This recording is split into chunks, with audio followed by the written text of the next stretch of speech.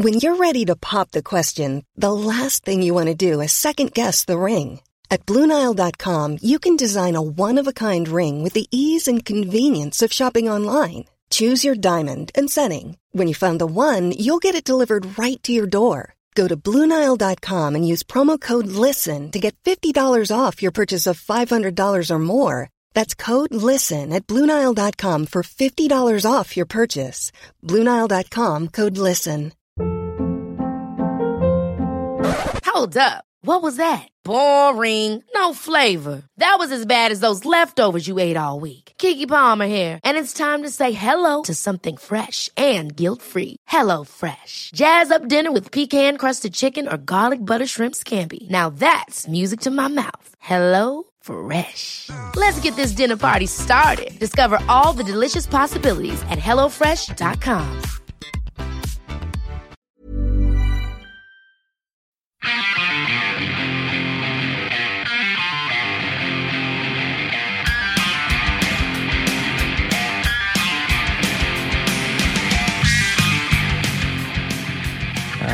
Yeah. Hey, welcome to Going Off Track. Hey, what's up? What's up? I'm Jonah. I'm Brad.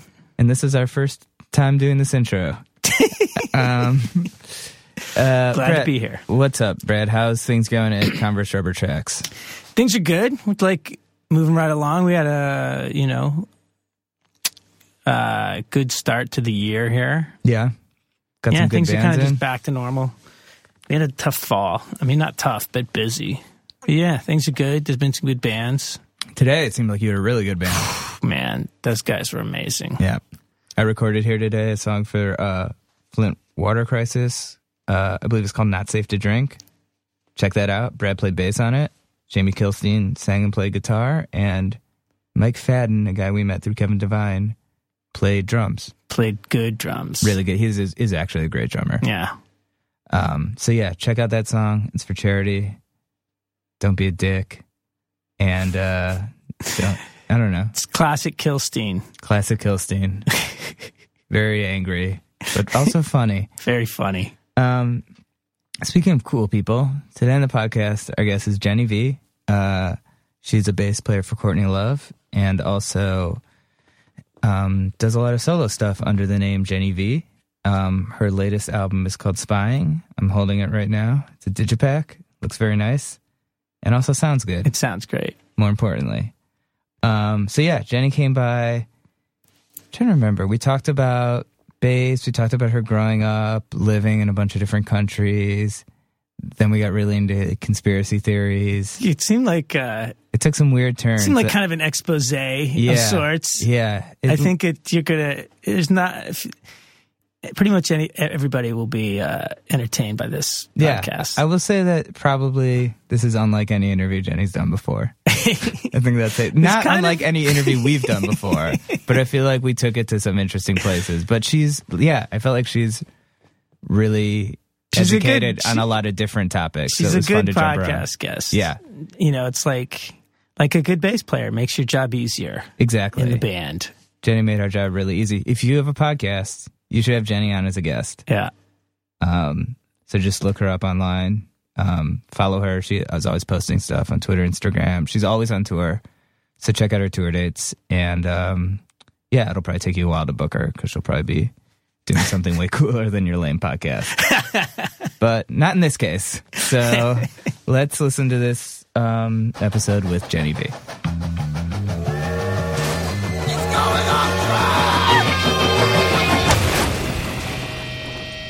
You good? I'm fine. How are you? You good, Jenny? Yeah, I'm totally good. Okay. All right. Here we are with Jenny V. Hey, what's how's up? it going? Pretty I always good. feel like so awkward doing the opening. Yeah. Because I feel like we do an introduction before and then I introduce you again. And then you have to start all over again and ask me how I am. And what if the answer is really bad, actually? Yeah? I don't feel good at all. Really? No, I'm okay. A bit of both, actually. Yeah? Good and bad. Are you like constantly jet lagged? Or are you, I guess you fly a lot domestically too. I fly a lot domestically. I fly a lot internationally. No, I'm used to it. Yeah. I can sleep on planes. I can sleep in airports. We were talking about that earlier, getting to airports early. I like to do that just so I can relax. Oh, yeah. Me too. Yeah. Yeah, one of who those was telling people. us about that? Oh, Andrew WK. Oh He's yeah, talking about how the one thing in his life that the biggest thing that causes stress is being late. Yes. Yeah. Exactly. And airports is a good one. It's somewhat in your control to not be late. Some things can happen, like accidents in traffic, but to plan ahead, it takes away a lot of that stress. Exactly. And then you can go to Express Spa at the airport and get a massage. I've never done that before. There are things I've to done do. I mean, I think people that travel, I think it's the layover thing that makes you afraid of airports. But do you live in New York? I do. Yeah. So like, we don't have to do layovers, because we live in New York. Right. As much as other people. There's very few places you need to do that unless you're flying to like Lexington, Kentucky or something Right. like that. So like, airports aren't something to fear the way that I think they are A lot of people do. Yeah, I just don't like I hate the TSA. I like this is like a whole nother, I've gone so many rants about it, but I don't like the way that they like gouge you on everything. Yeah. Like Wow. I think it's depressing. I don't like it. Really? Yeah. Oh, it's super. As a musician, it's frustrating too because there is a law that's been put into effect, I think, over the past year where you're allowed to gate check your guitar. So it doesn't have to Right. go through, the beating that it might take with the regular luggage. And it basically just varies on the person you happen to get at the gate. Some of them scold Yeah. you for bringing it. Some of them try to charge you an extra $150. And some people are happy to gate check it for you. But it's, I don't know, stressful. Yeah. Yeah. I mean, most of my traveling with guitars was done pre 9/11, but then you weren't really supposed to bring it, but I always did and just talk nice to You weren't people. supposed to bring a guitar at all? Oh, you mean to the gate? Yeah. Yeah. I mean, I used a soft bag too. So, Oh, so you brought it on board. so it was, yeah. Okay. Yeah, I feel like And you sometimes can fit it. Sometimes you're right. They totally don't care. Like I've been on flights where you just put in the overhead. I'm like, do I have to put in this closet? It's like, no, Right. just put wherever. So Yeah, they what are fit in the overhead. actual rules Yeah. here, people? Yeah. They're not really sticking to them. But I travel mostly with a bass, so that doesn't fit in Yeah. the cabin. It does have to go underneath. That's true. Bass is a different. Yeah, a different animal. What's your go-to tour bass? Fender P bass. Yeah. Yeah. Yeah. Souped up with some Seymour Duncan quarter pounder pickups. All right. Both of my P basses have been modded with those pickups, and I love it. I have a bass that I've had for over 20 years, and it's my favorite bass, but I am scared to travel with it Yeah. because you never know. Totally. Yeah. There's a cool P bass here. Yeah, we've got it. Yeah, that's the new one. I think it's a 70s P bass. Yeah. Oh, rad. Yeah. Yeah. So we sort of met through Instagram or something. I think so. Yeah. I met some of my best friends Yeah, through Instagram. it's so crazy because you don't really think of it as like a social. I mean, like I feel like you sort of like use it usually to like keep up on people you know, Right. But then I feel like once in a while, like you keep seeing the same people pop up with your friends, Yeah. and you're like, I guess I should know this person. Yeah, your circle expands. I Yeah. met some really solid people through Instagram. Yeah, and who I've ended up working with and stuff like that. That's awesome. Yeah. So, did you grow up here, or where did you grow up? I'm from Sudbury, Ontario, Canada, Okay. which is 4 hours north of Toronto. And for a long time, I used to just say I was from Toronto, but I've really embraced the fact that I'm not. I'm from a mining town. It's really blue collar, working class, really desolate. 100,000 people. So it's not a small town, but it's a weird town. Was there like a Yeah. music scene there, or what was it sort of like for you? If there was, I didn't know about it. I was kind of that stereotypical loner goth girl with no friends. In a mining town. And it as seems like a soon- good place to be a goth. Yeah. A Well, mining and town. I had an affinity for Manchester because it seemed like a parallel universe. Exactly. So growing up, I was 12, 13, and I was like, oh, Joy Division and New Order and all the stuff that was kind of a coming. no-brainer. Yeah, it just felt like it resonated with me. So in my last year of high school, I quit and I moved to England. Whoa. Okay. Yeah, What was that like? it was great. Yeah. Did I you was know like, I people don't there? want to go to college. I don't want to, what do I want to do? I want to play music. And how am I going to do that? I had my bass, the one we were talking about, and I just took off. Yeah, I met some people through going to see The Cure. And they were English. And I just went over for a holiday, which lasted 2 years. Wow. Brilliant. Yeah. It Sounds like was- fun. It was great. And I got a lot accomplished. So, when did you sort of start playing bass? When I was 16. Okay. Yeah. So not super young, but I was a music fan from the time I can remember. I started going to concerts when I was 8. Okay. What were some of like your early shows? Michael Jackson. Whoa. U2, The Cure, Depeche Mode. Yeah. Okay, those are pretty credible. Yeah. Mine was like Phil Collins. That's cool. But, yeah. Phil Collins is kind of cool. Yeah, Phil Collins has sort of if it become comes cool. on, I don't turn it off. Yeah, that's true. Clicking. I'm using my clicker here. What about you, Brad? What were your first Clicking shows? off the Phil Collins. Take that out. I think it was like I went to a show with my friend's mom, and I think it was like Styx. I think it was Styx. Okay. Remember that band? Yeah. STYX. Yeah. Yeah. I mean, I must have been like 13 or something. I think that would qualify as my first show. Oh, I saw Crowded House when I was 11. It was amazing. That's and they pretty took cool. me on stage to watch. I was already kind of in the front and just loving it. So they took me on the stage and I watched from the side of the stage. When you're 11? Yeah. That's epic. Yeah. That is pretty cool. That would be enough to launch you into the music business. That's what happened. Yeah. My mom Yep. took me to see Guns N' Roses when I was 12. A lot of my friends' first concerts were more like rock and roll, like metal concerts. Yeah. But mine was definitely pop, Michael Jackson, and then getting into U2, The Cure, Depeche Mode, Jesus and Mary Chain, Love and Rockets, The Pixies. I saw the first Lollapalooza. I was a kid going to these shows, so yeah, that was all I ever wanted to do. So what did you sort of do after, so you moved back here after you were in England? Yeah, I was in England for a couple years, and I made a demo tape, cassette tape, that I started sending out to labels and started getting a good response. But for me, it was really hard to put a band together there for some reason. I just couldn't find people to play with. And I had a friend, one of my only friends back from Sudbury, and he was an amazing drummer, a sick drummer into metal. And I called him and I was like, hey, if I come back, would you be interested in playing with me? And he said yes. So I did go back home and started my band back in Toronto. Okay. Yeah. I mean, because it seems like now you're, like when you play, it's kind of not like a solo thing, but it's kind of built around you a little bit. Yeah. I mean, has it always sort of been like that? Have you? In all of my projects, I've been the songwriter. Okay. So my first band was called Thule, and it was my project, my ideas. I had a few different players in that project. And then I had another band called The Vicious Guns, and again, it was my vision and my songs. Okay. So now in the past couple of years, when I got back to recording after a little bit of a break, I just decided to use my name. Yeah. Yeah. I think people can relate to it on a different level when it's a single entity or like a woman.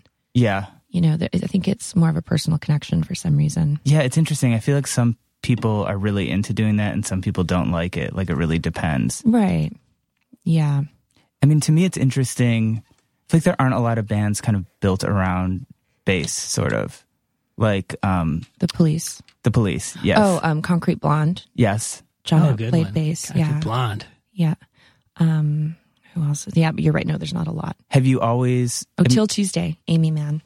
Oh, yeah. Have you seen the video that the remake, how can I explain this? Till Tuesday? You know the video, what was Till Tuesday's big song? Voices Carry. Voices Carry.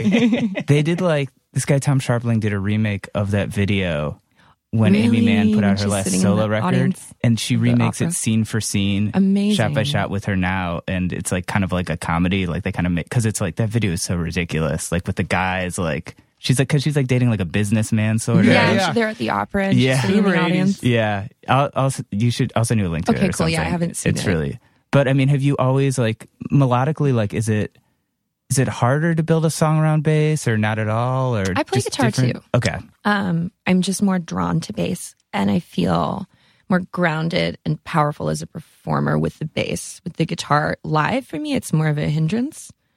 I enjoy playing guitar, but I do write with both. okay, Usually I'll write with guitar first, but then I painstakingly craft a bass line to go That's awesome. in the song. Yeah. So- Really come up with Peter Hook's one of my big influences, and he plays beautiful melodic bass lines. yeah, Definitely overlooked the bass. yeah. You think Yeah. in general? Yeah, I mean, like if you've ever played with a really good bass player who's not, overplaying. Exactly. Yeah. It's a fine line between amazing. doing something melodic and pretty and that stands out and just overplaying and being flashy. There's definitely that Just fine line. makes such a difference. Totally. Agreed. It's underappreciated. Yeah. for real. It can Yeah, be. yeah. Yeah. I've always played with really good bass players and drummers, and that's why I can just jack off. Yeah. I mean, there's times just to play the root notes, and just kind of cruise on a couple notes. And then there's times to add a flourish or an accent. Yeah, see? Let's start a band. Yeah, let's do it. I'm in. When did you move to New York? 4 years ago. 4 years ago. Okay. Yeah.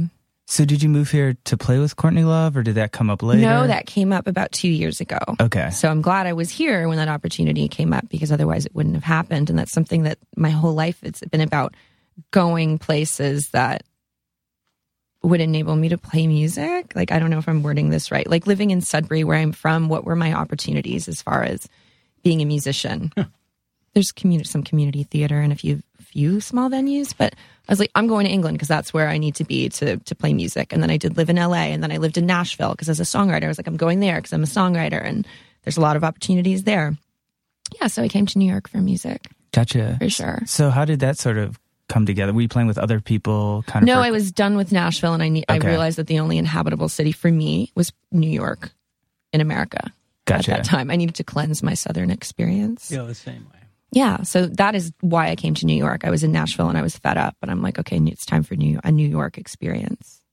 Gotcha. So did you just sort of start just playing with people here? Or? No, funnily enough, I started out and I ended up working in the fashion industry and doing a lot of freelance work because I'm handy with the sewing machine. I know how to pattern draft. That's just something that's self-taught. My grandfather was a tailor. So it's something that I've always done, and I'm good at it. It's not a passion. I like it. But I ended up doing a lot of commission work and stuff like that for other artists. And I did that for the first year or two that I was here. And I got really depressed. Yeah. Yeah. Like, I was listening to music and I was slaving over my sewing machine for 16 hours a day. Oh, man. Doing all this work, thinking, here I am in New York, and what am I doing? Right. It sounds like, oh, Crimea River, how can I complain? It's No, still a tough creative, town, man. but it wasn't what I wanted to do. Right. So I just cut off everything. I didn't take any more work and started writing and recording, and that became my EP, Die Alone, that I released a year and a half ago. I wrote it in the winter, really depressed. And I was going through a really rough time with relationships, friendships, romantic relationships, family, just everything felt like it was falling apart all at once.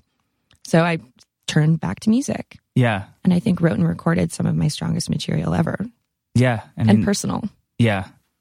Where did you sort of record it? in my apartment. Really? Yeah, Nice. I record everything at home. Okay. You want to give us your gear list, since I'm a geek? I use Logic. I'm still on Logic 9. What interface do you use? The Apogee, Good. the Apogee Duet. And sometimes I record bass direct. Sometimes I mic it too. I use a little Mark bass combo. I have a collection of small amps. I have a Roland Cube amp. I have a little Fender practice amp that I even like to mic up. And just a bunch of pedals. Cool. Yeah.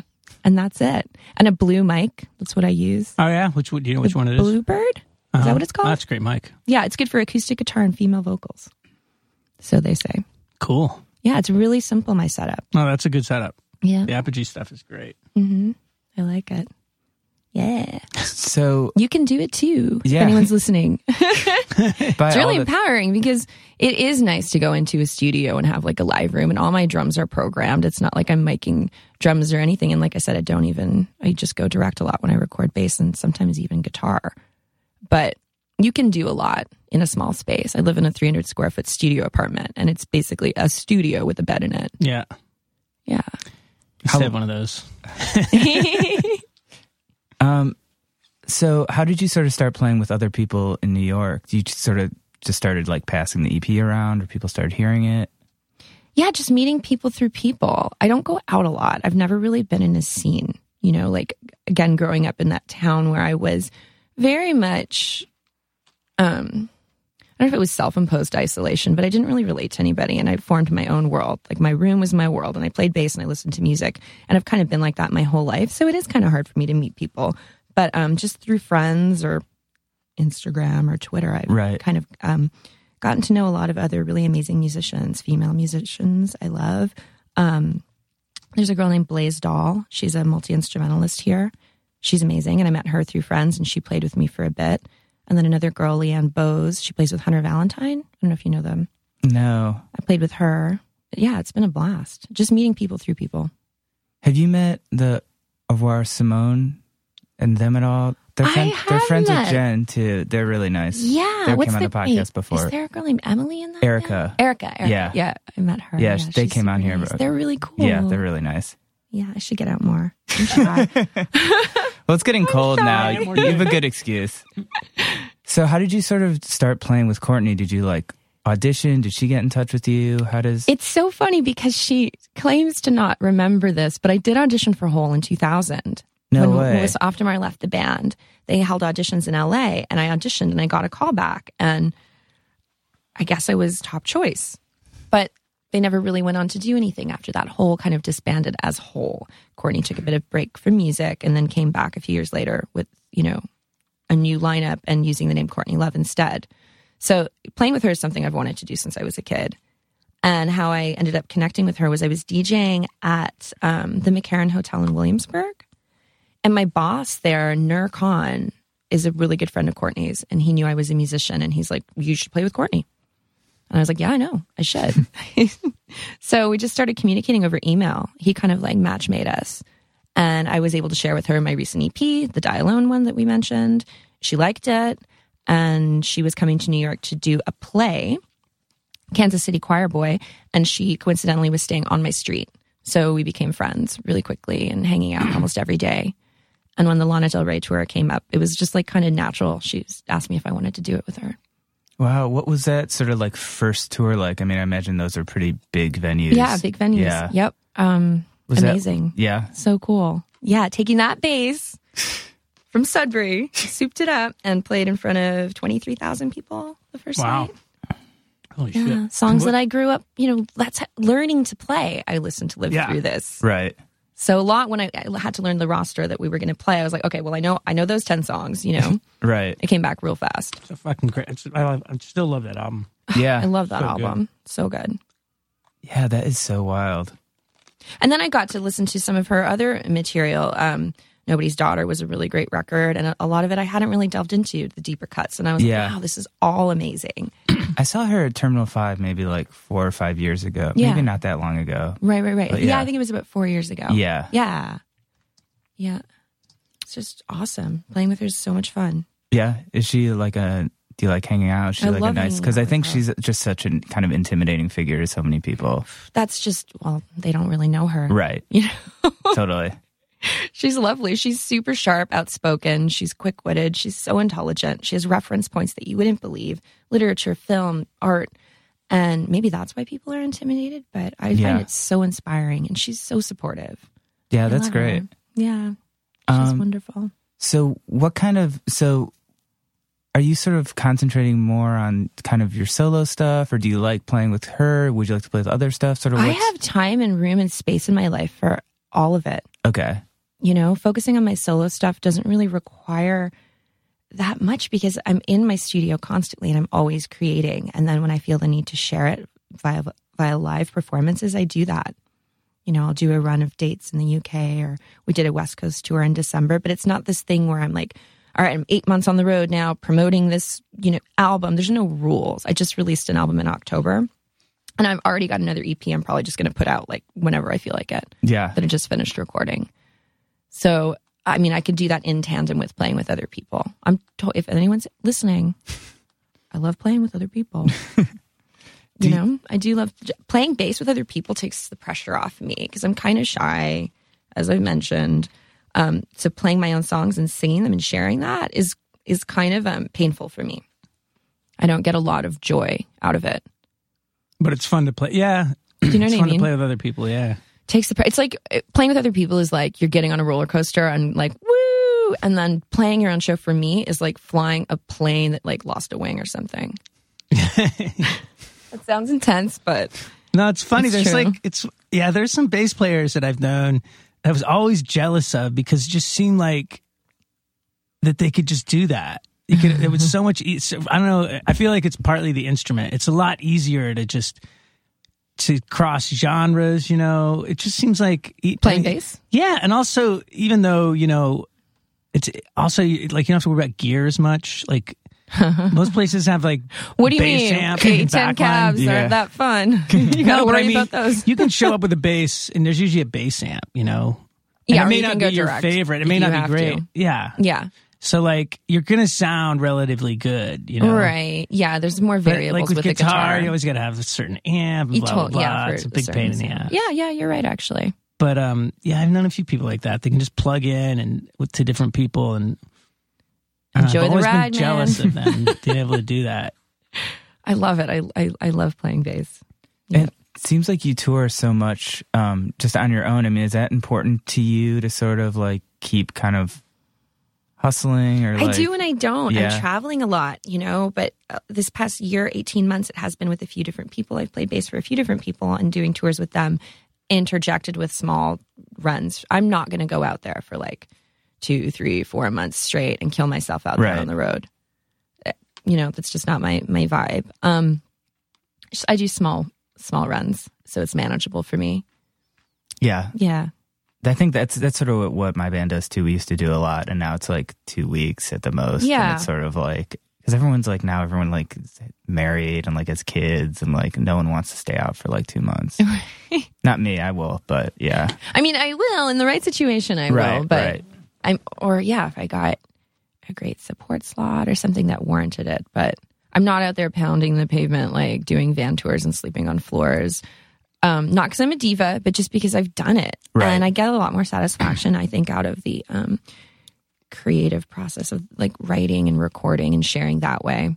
Yeah, that makes Yeah. sense. Yeah, you'll get burnt out, You can burn out on the road. It's not the healthiest way to live, even though I don't do drugs. I have a glass of wine or two. I work out a lot, healthy lifestyle. The road can still burn you out Oh, yeah. because everything gets messed up. Like you were saying about jet lag and sitting in a van all day, like just not being upright and walking, Yeah. That's super important. You just feel, I remember I just always felt jet lagged. No matter what. You Yeah, just even if feel I like wasn't crap. flying anywhere. Like that was Yeah. the general state of like, you're just kind of like groggy all the time. You're just waiting. It's a waiting game. And then you play. Like my set's like 35, 40 minutes.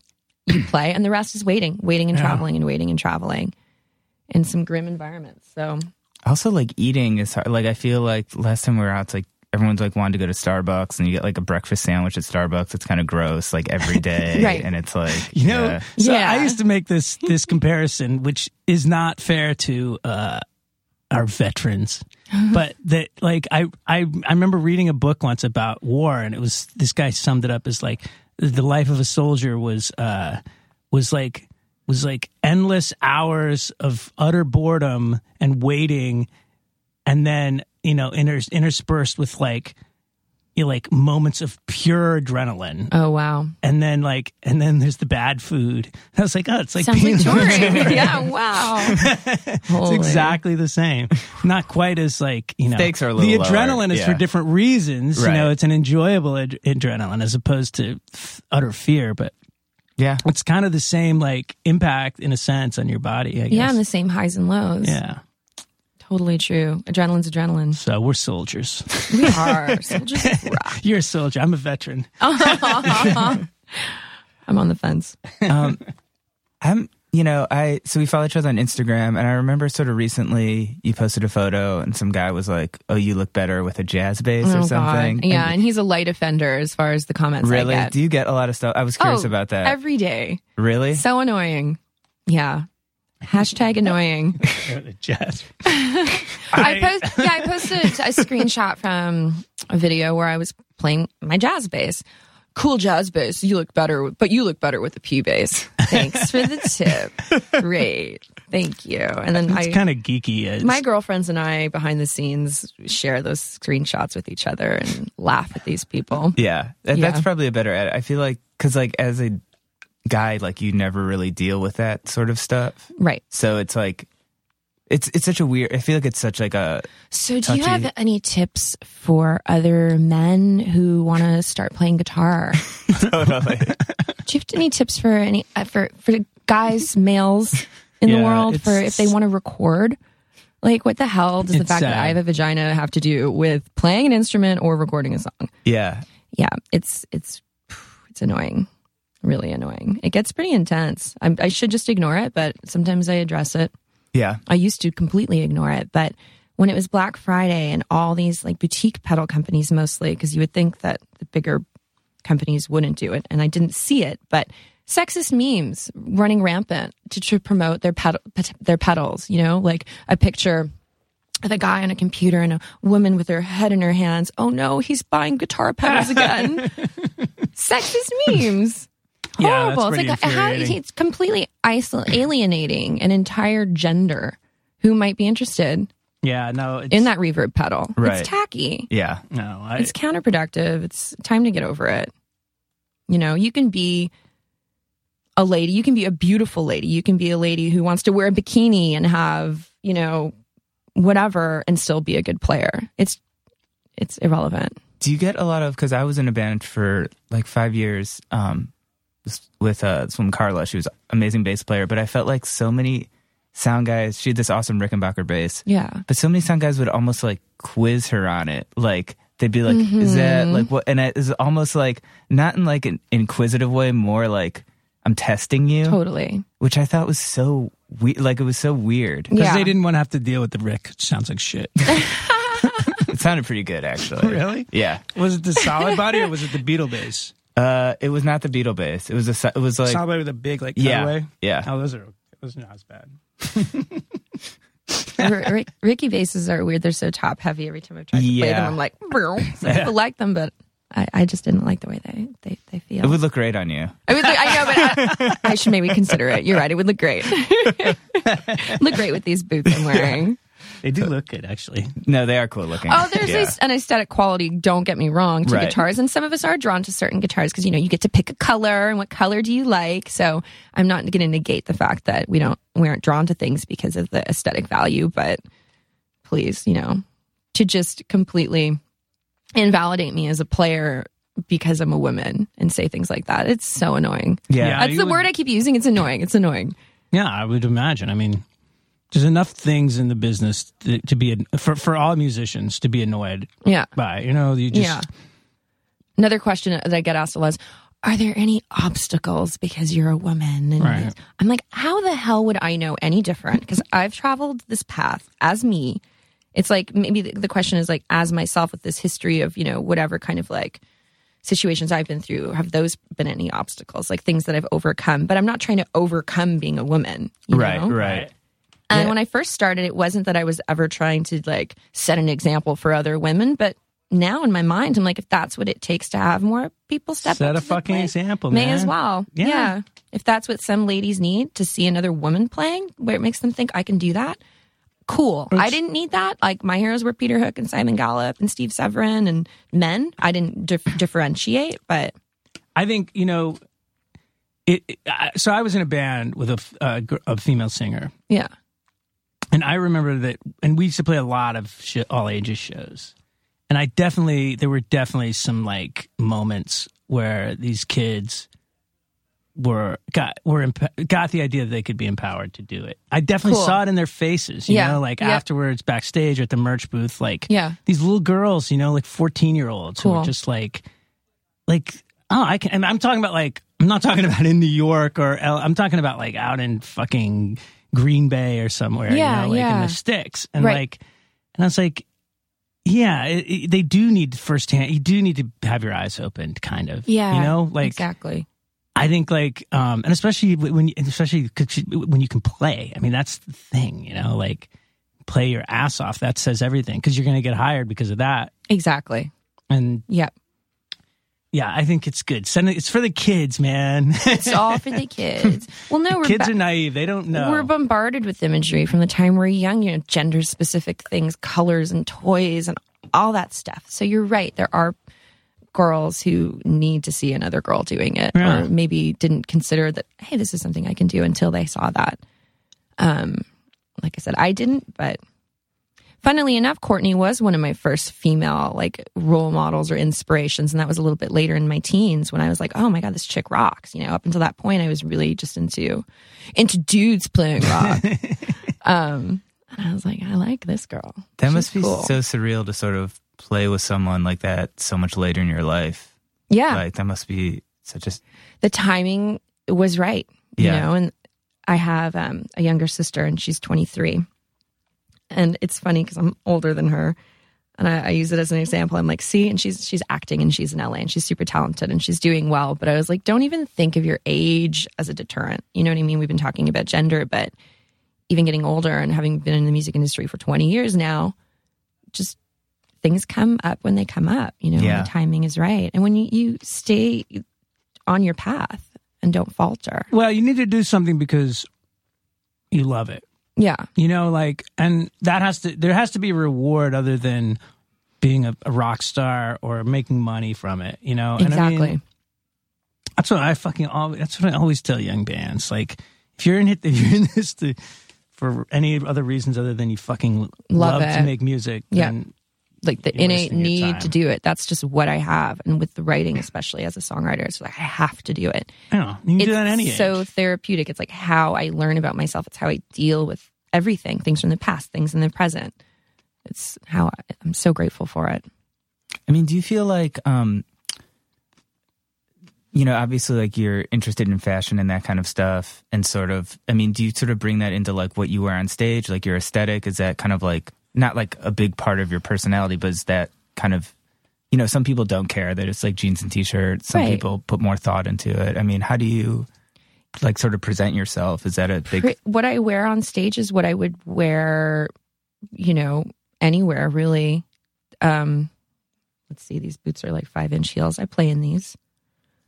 I think about it. I mean, going back to my, childhood and getting into my teens with the whole goth thing and the creative expression that comes with choosing what you wear, how you present yourself. Absolutely. Yeah, I think that's still stuck with me. It's fun. Yeah. And I do think about it, but not too much. I know what I like. Yeah. And then I travel with a backpack, actually, a few looks for each tour, and that's it. Do you still feel sort of like connected to the kind of goth scene? Not so much to the scene, because like I was saying, I was never really involved in the scene. When I was a kid, I actually had gothic pen pals. Okay. There was a Cure fan club called Other Voices, and they put out a quarterly little fanzine, and you could add your name and a little blurb about yourself to get pen pals. So we traded tapes, and that was like my scene. My scene was gothic pen pals. That's how I first heard My Bloody Valentine and a lot of 4AD bands, was from some friends who are still friends of mine from 20 years ago.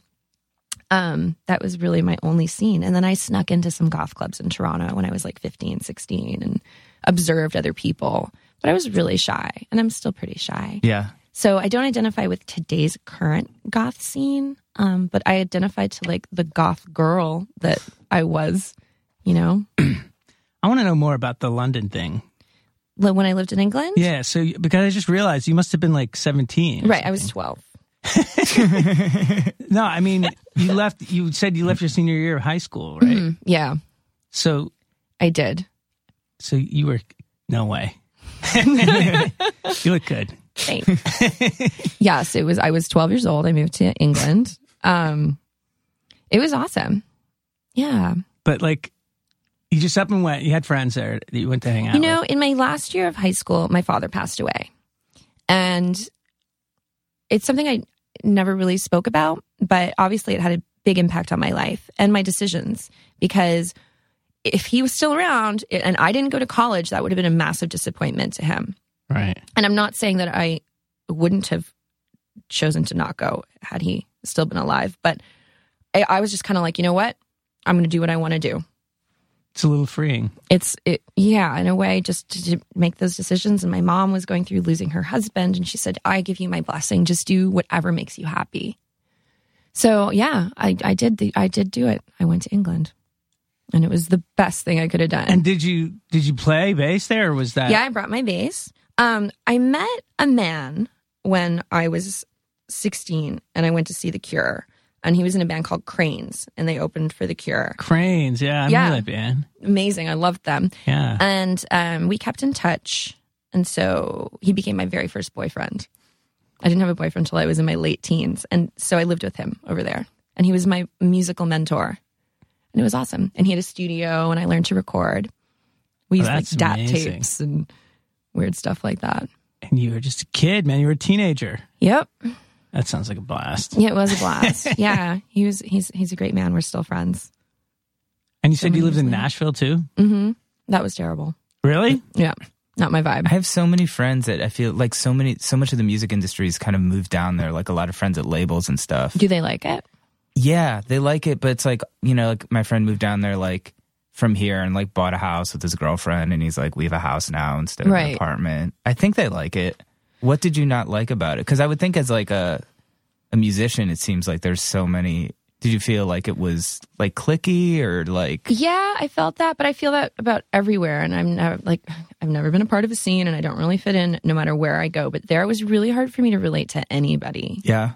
Yeah. Was it like more of a country kind of vibe, or? Obviously, Nashville and country go hand in hand, but there is rock and roll going on there. And as a songwriter, you can write for anybody in all styles. And a good song is a good song. Like a lot of my songs, if I play them with an acoustic guitar, they could be a country song. Right. You know, catchy and melodic.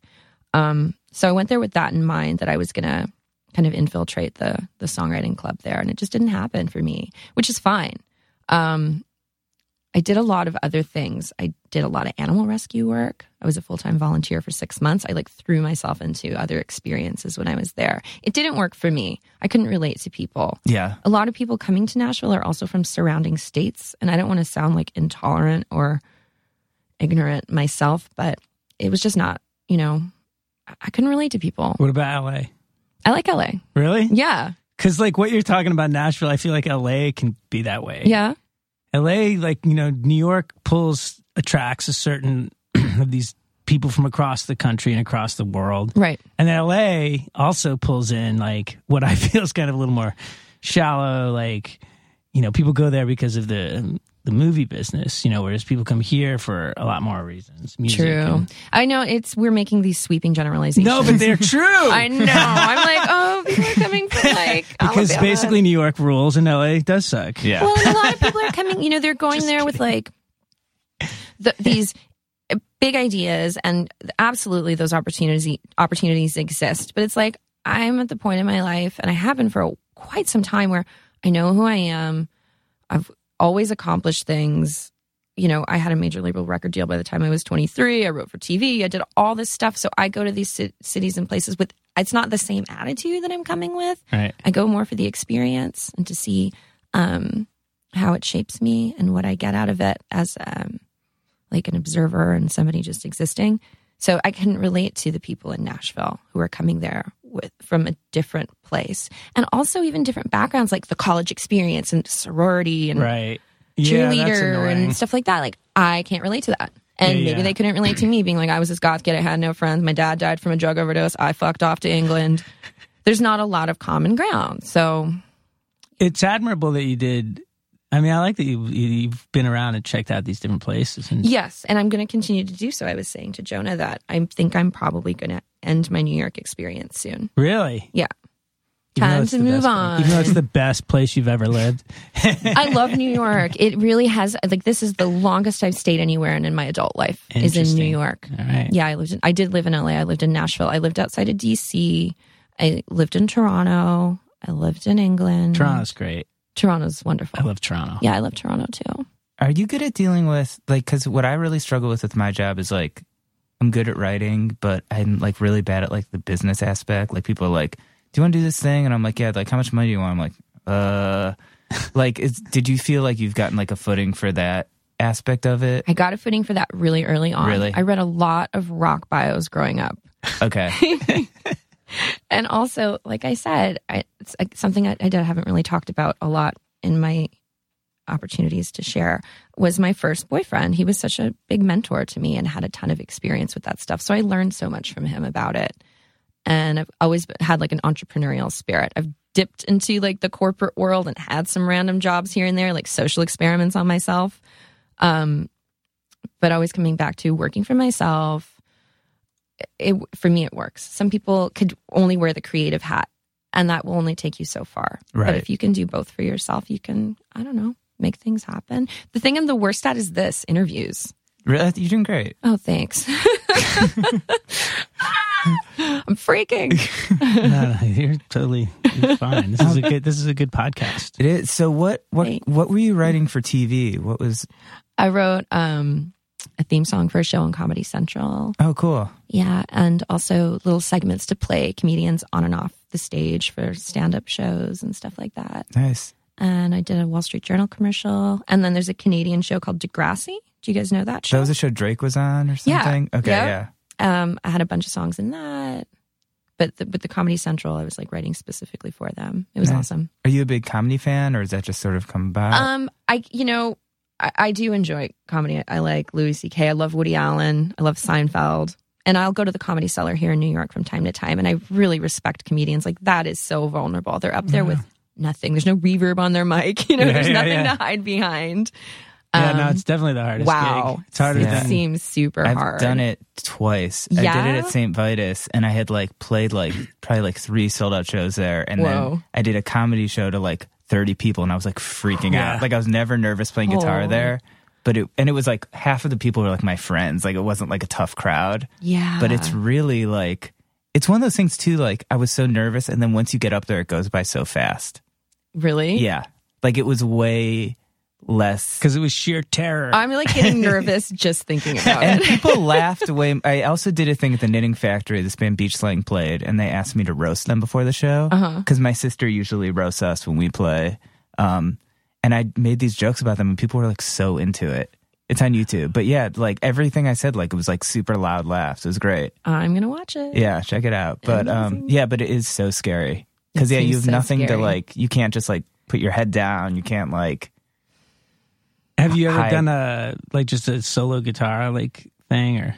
Not solo. acoustic I or- did do acoustic shows about a year and a half ago in the UK. My friend Alan McGee, he is the founder of Creation Records. He invited me to play at his chapel in Wales called the Tabernacle. He started to have live shows there, and I played the first night. And it was intimidating, but my sister came with me and she sang backups, and my friend played guitar. So you had a little bit of I had a little bit posse. of it, but the fact that it was acoustic Yeah, and it was, yeah. It's that was yeah, different for me. It's vulnerable. However, the sound in there was magical. It was beautiful. Really. I couldn't say no. How do you say no? You can't say no to Alan. When he asks you to come and play, you go play. Oh man. So do you excuse me, do you like writing songs for other people as well, or do you sort of prefer to kind of do your own stuff? I like both. I think that the song's going to come out how it's going to come out no matter what, because I'm just a vessel. You know what I Right. mean? The channel opens up and something is written. I'm kind of just open to it happening. So it's not a matter of do I like it or not. The process, I think, for me is the same. So it would accomplish that innate need that I have to write. Yeah. I mean, do you ever write something and you're like, this would be great, Better but for someone else. yeah, this Yeah. doesn't maybe fit with Yeah. what? My last project before I kind of christened myself Jenny V was called The Vicious Guns, and it was very synth-based, dancey, kind of organic meets electronic. And that whole project, I love the songs, and I just always think that those songs would be better suited to somebody else or a different band. And so from that project, I have got what I call the song graveyard. All my files I go back through and listen to almost fully formed songs or really good ideas that are there. You know what time it is, don't you? It's time for you to enter phase 2 of your producing career. Yes, yes. You got the catalog, you find some young talent. I'm Play open bass. to that. Yeah, I'm definitely open to that. Working with artists Yeah. who might be, stellar performers and just have that energy. And I am a good performer, don't get me wrong, and I have a quality, but it's not that natural born theater background, really, outlandish kind of personality. That's not really me, but I respect that in others. And, if they have that, but maybe they don't have the songs or that need to team up, I think I could do something really cool with other artists for sure. Yeah. Yeah. That's it. That's the way. All right, phase 2. I'm getting some life coaching right now. I like it.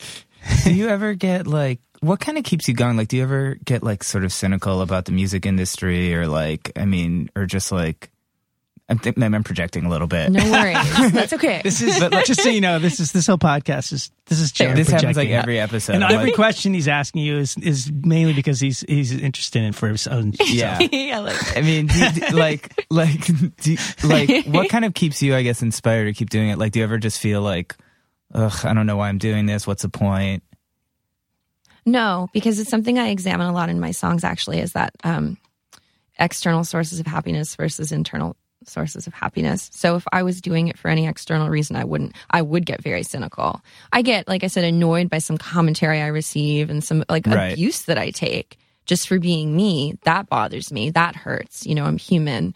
Or certain interactions with people or things, relationships that fall apart maybe in any area of my life, but in musical terms, things like that have happened and that hurts and it's not pleasant. But I don't get cynical about like the state of the industry or why don't I have that or I want to be this. I don't really care about that stuff. Yeah. Does that make sense? Yeah, no, that totally makes sense. I think that's a good attitude. Yeah, just do it. And it's I kind of almost said like if I can connect to one person or one person enjoys what I do, that keeps me going, but that doesn't keep me going. Yeah. It's just the need to do it. You know, that's what I do. That's the only thing I was put on this planet for in this lifetime, this journey, was to play music, write music, create music, love music. And yeah, I do it for me. That sounds so selfish, but it's like I've learned so much about myself and gotten myself through so many situations because of songwriting and playing music. Self-medicating songwriting. Yeah, exactly, with songs. Self-medicating songwriting. Yeah. There you go. That's it. That can be an album. Yeah. Yeah. You want to take it? You want to have it? You can take that one. So what kind of stuff do you have sort of like coming up that you're sort of working on? I'm working on a new, what is probably going to become a new record. Okay. This month has been really productive. January's a tough month for me. It's my birthday, and then my dad passed away a few days after my birthday. So it's always just something that, I know we've all lost someone, and there's certain reminders and there's triggers and there's anniversaries and times that come up or holidays that really get to you. And January is so depressing as it is. So it's usually my most productive month as a songwriter. So I've basically completed what might be an EP, or I might continue and make it into a full length. And that's definitely on the horizon. I'm going to the UK at the end of this month for some dates. I'm DJing. When is this going? I don't know. And we can put it whenever. Sort of whenever you want. I'm doing some DJ spots here and there in New York. Night of Joy. Night of Joy. Everyone March. check out Night of Joy. In March. I forget what the day is. The March 10th. Night of Joy. 10th. Yep. DJing. I'm playing at Berlin, February 19th here in New York, which is cool because I haven't played a Jenny V show in New York for over a year. Oh, wow. Yeah. I just went there. It sounds really good. It does? Room, okay, yeah. Cool. Never been there. And then new music. More music. Do you have any stuff with Courtney coming up? Or is Potentially. Yeah. Yeah, figuring she out. just did a collaboration with Nasty Gal, which is a fashion brand.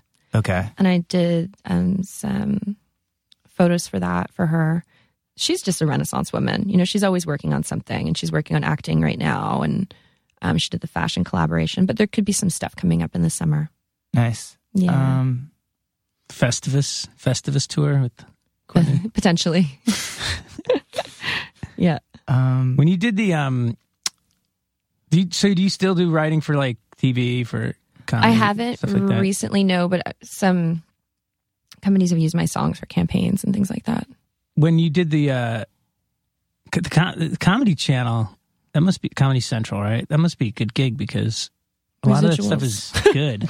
It was what? Residuals. Yeah. Yeah. But also because it seems like as far as clients go, they probably are not too difficult to deal with. I've done a little bit of that kind of work. That's why I'm asking. Yeah. I mean, and this was years ago. And what I was writing was a lot more pop punky. And it was just like high energy. And it was just suited to you. Were you recording it too? Or, I mean, were you were you home recording a lot of it? Yep. Oh, that's cool. Yep. I've recorded mostly at home. I did one album on a major and we went into a studio in Toronto. I forget what it was even called. My memory is really bad. But yeah, I've done most of my recording at home. That's cool. If you keep it self-contained, you don't have to pay studio time. Do you have to get like a visa or something? Like, is it hard to go back and forth between here and Canada? I have a permanent resident card. Okay, cool. Yeah. for the U.S. Gotcha. Do you have a lot of issues? Like, we always have problems driving into Canada. Like, they always want to, like, search the van. Like, they don't want you selling merch. Right. Like, all that stuff. Oh, yeah. I've had lots of problems. Lots of problems. Yeah, but it's fine now. You know, I've got my green card, as they call it.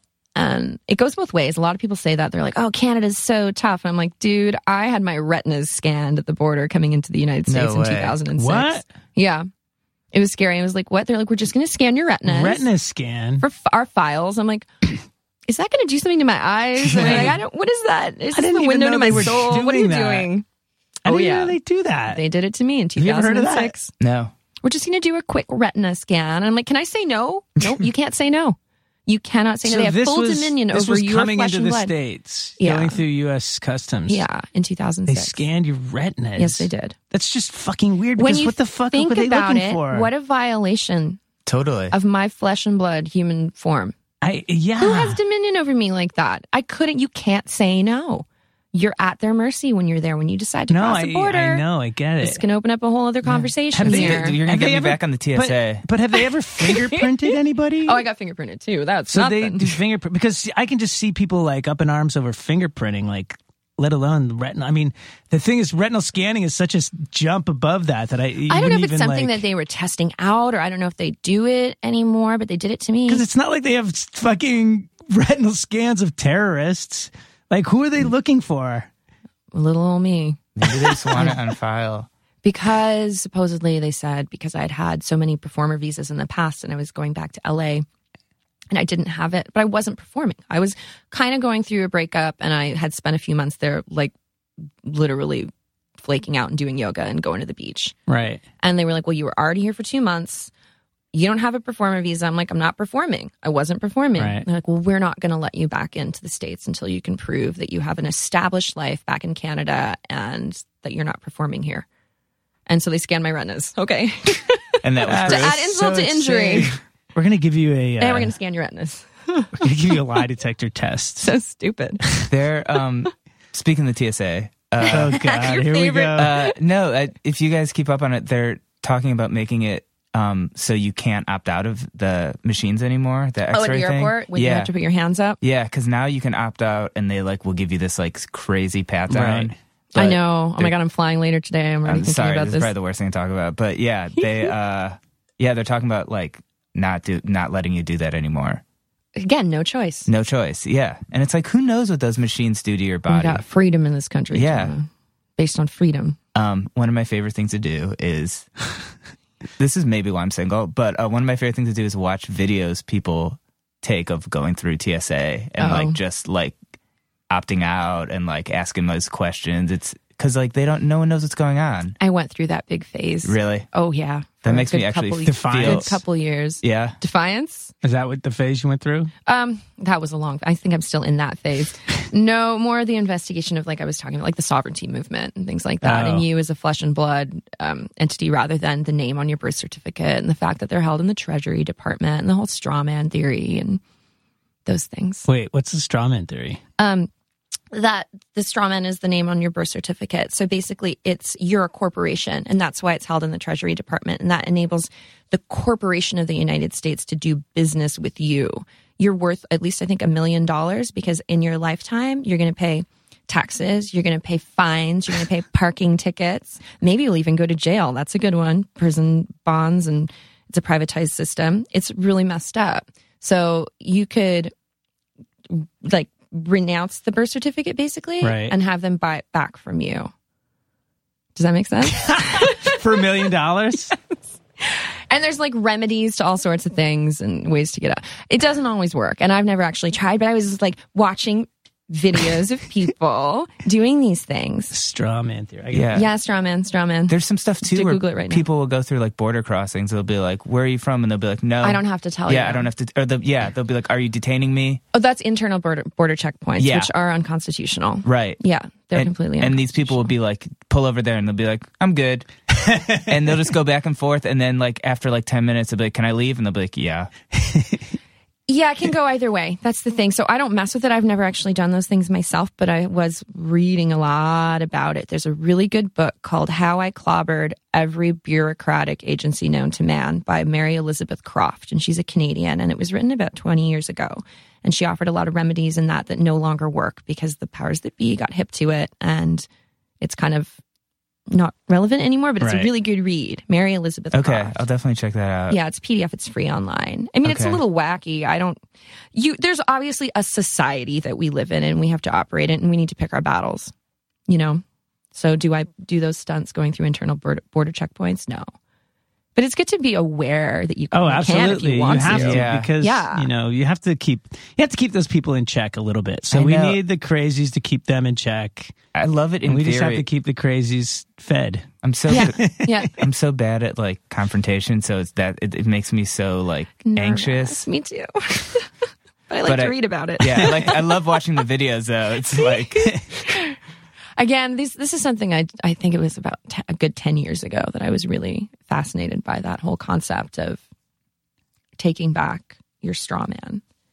That's interesting. I'm going to look into that. Yeah, you should. Do you get into the conspiracy stuff at all? I just look at it as the flip side of what we're spoon-fed. Yeah. So I don't like to call it conspiracy. It's just the other option, right? If we see this on mass media, it's like, well, what's the complete polar opposite? That's just as plausible as what we're being told, for sure. Yeah. But I'm not so arrogant to say that I know either way what the hell's going on in this weird world. Yeah, I have a friend who's like really into it, and he was telling me about. Do you guys know about crisis actors? Yeah, I know all about that. I had no idea about any of this. We're going deep. We're going to get in trouble with this podcast. Wait, what's a crisis actor? Like shoot. Do you know have you seen the about? movie Wag the Dog? Yes. Do you remember what the whole kind of concept of that was? That things were green screen and that certain situations were being portrayed as such, and people bought it. Yeah. Crisis actors it's kind of involving that a lot of things that we're seeing might not actually be real. And then in the aftermath, certain interviews with certain people who may have been affected by certain things are actors. Oh, like, really? These people like the extreme. You're getting what I'm saying because I don't want to really say it. Yeah. Because it can be very offensive to some people. Totally. Like they'll think this stuff didn't happen, or there'll be a picture of a tragedy and they'll be like, this person was at this, and then someone else with long hair, and they're like, they were at all three of these things. Like they're an actor. This didn't happen. And sometimes they use the same actors in different situations. Right. Which is like also Do you know like, that? Yes. Okay. Yes, because they'll be like, this person was at all the same person. In these three. In all of these three things. And you're like, do you really think the government would be like, use this person again? Like, well, they don't give the sheeple credit because we're fed a diet of really can't have crappy too many. food. Right. We're on a lot of prescription drugs. Not we, I'm using the grand term of we. So people are malleable. Yeah. There's fluoride in the water. What does that do? It messes Right. up your mind. Totally. It's a neurotoxin. All right. It's not good for your teeth. Fluoride? We are going deep. This is scaring me. Erase all of this. This is getting very Alex Jonesy. It is. Oh my Good, God. though. Good. Yeah. All right. We just woke Let's up. talk about sexism again. We just yeah. woke up a few people. What's it like being a woman in a band? Yeah, exactly. I get my period and I got to stop for tampons on the road. You've never probably been wanting to get that ass out more than after. Exactly. Oh my God. After I brought up the fluoride, crisis actors, fluoride, and sexism in rock. That's what it's all about. I guess those are the keywords for this podcast. Yeah.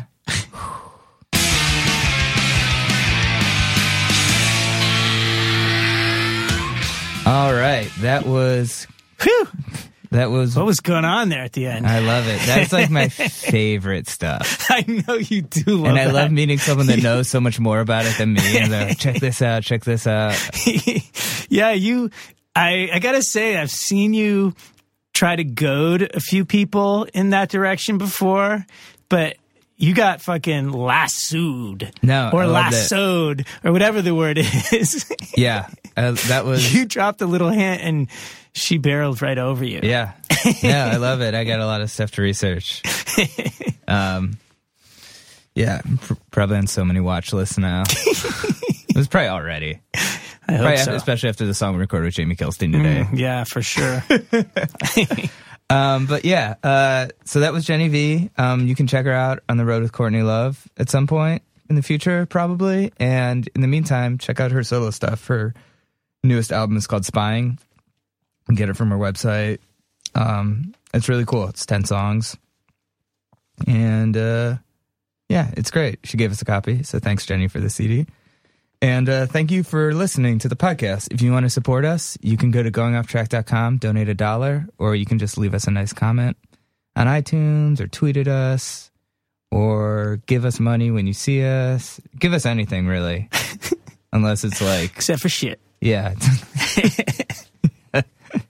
Yeah, in case you were considering giving us actual shit. Well, that's not what I meant, but you took gotcha. it. You wanted to take it there. That's okay. That's where my mind You're went. the one. You're the single guy in Brooklyn hooking up with those crazy ladies. I don't know what you're talking about, Brad. Brad living vicariously through me. If he only knew what my actual life was like. Anyways, thanks for supporting the podcast. Thanks to Jenny for coming by. Definitely support her. And yeah, we'll be back next week. Okay, bye.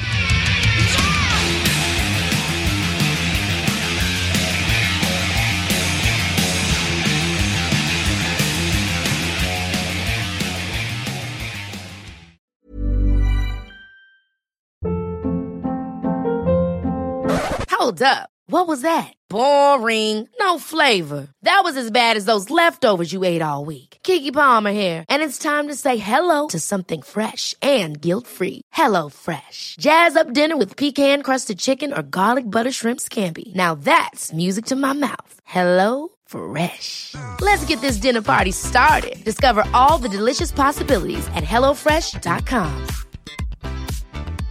Even when we're on a budget, we still deserve nice things. Quince is a place to scoop up stunning high-end goods for 50 to 80% less than similar brands. They have buttery soft cashmere sweaters starting at $50, luxurious Italian leather bags, and so much more. Plus, Quince only works with factories that use safe, ethical, and responsible manufacturing. Get the high-end goods you'll love without the high price tag with Quince. Go to quince.com/style for free shipping and 365-day returns.